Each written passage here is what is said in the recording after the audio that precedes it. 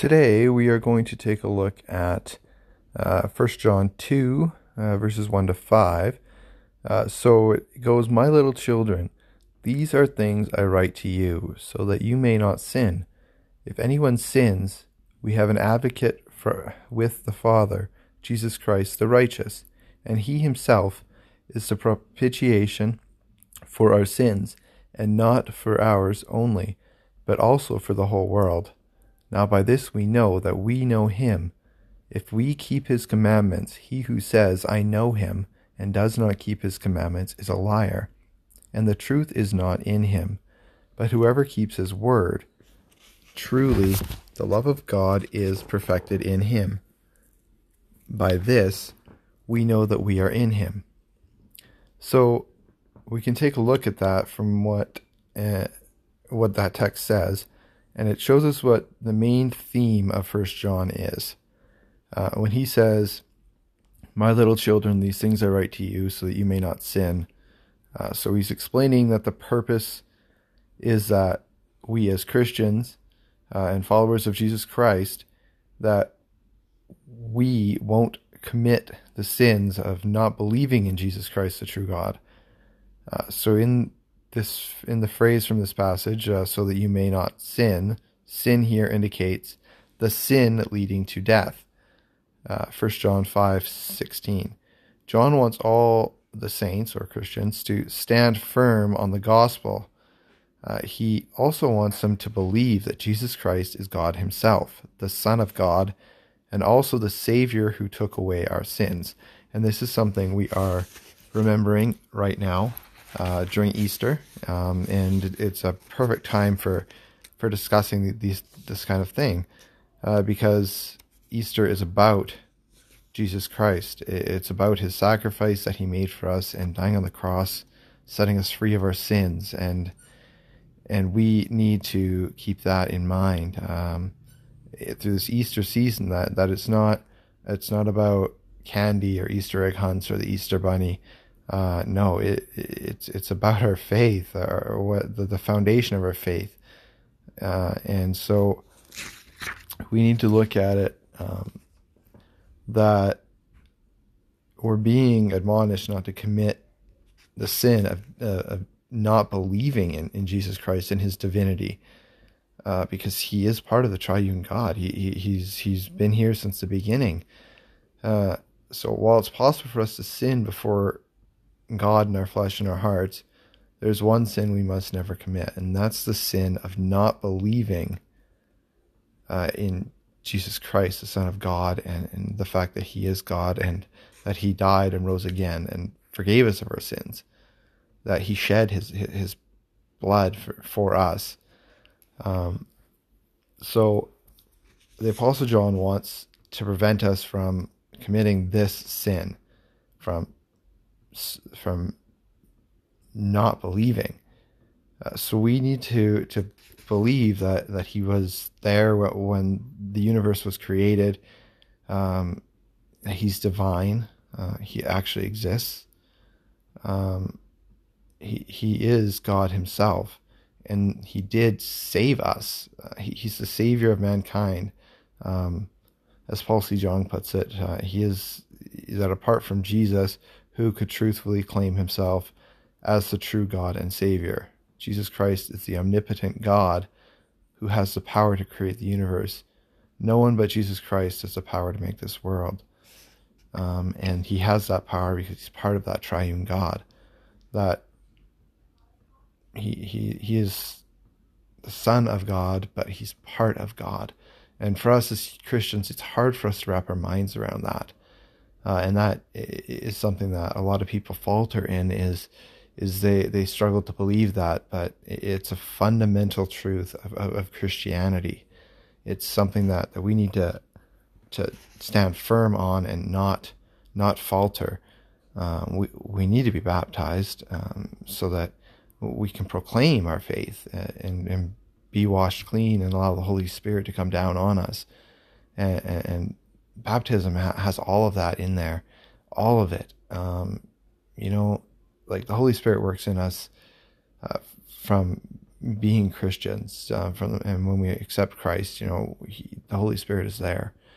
But baptism is that proclamation, and it's a powerful statement, and one that needs to be done with full realization of what you're doing. And this is part of the fundamental belief, and it's what John is telling us in First John. He's explaining this, and he's saying we can't forget this. He tells us that we need to realize that he shed his blood. He was the sacrifice for all of us. It's amazing. Like we can't wrap our minds around this. It's hard to believe that someone would love us so much that he would, that God would send his son, and that someone like Jesus Christ would be willing to die such a horrible, painful death. Crucifixion is one of the worst ways to die, and he did that for us, and he did it willingly, and it's something that we need to continue to thank him for every single day, and not forget, because it is a fundamental truth. It's something that can't be grasped. Like, really, for us as humans, we can say all we want that we love someone, but how do you show that true love? Well, Jesus showed us his true love. He sacrificed himself for us. He went through extreme pain and agony for us, so that we may be free.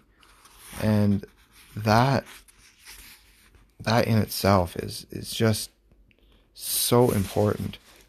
And we need to really, really look at ourselves, look at our lives, look at how we're walking in our Christian lives, and does it reflect well upon Jesus? Does it reflect what Jesus Christ commanded us? That's what we need to be looking at. Did it, or does our life reflect our Christian faith? Would Jesus be happy with the way that we're living our lives? And this Easter season, that's something that we really need to consider, is that, because Jesus Christ is the divine Savior. He is the only way to get to heaven, is through him and believing in him. So as we go through Easter, and as we look at First John and now chapter 2, we need to look at it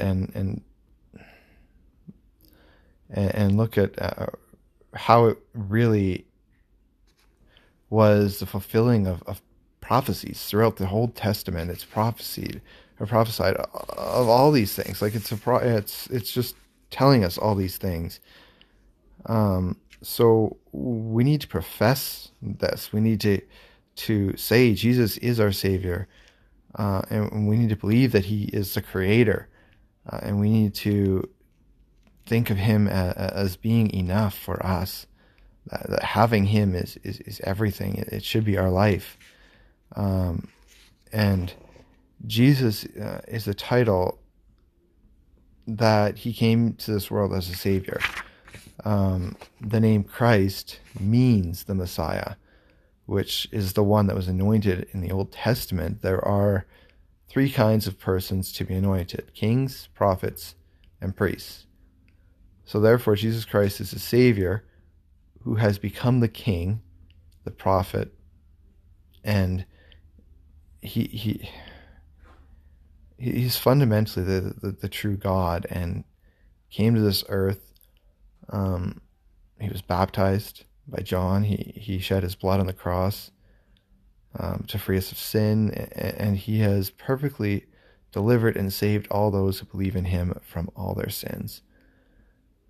When he died on the cross, they put up a sign that said, "The King of the Jews." They did it to make fun of him, to make him seem like a fool.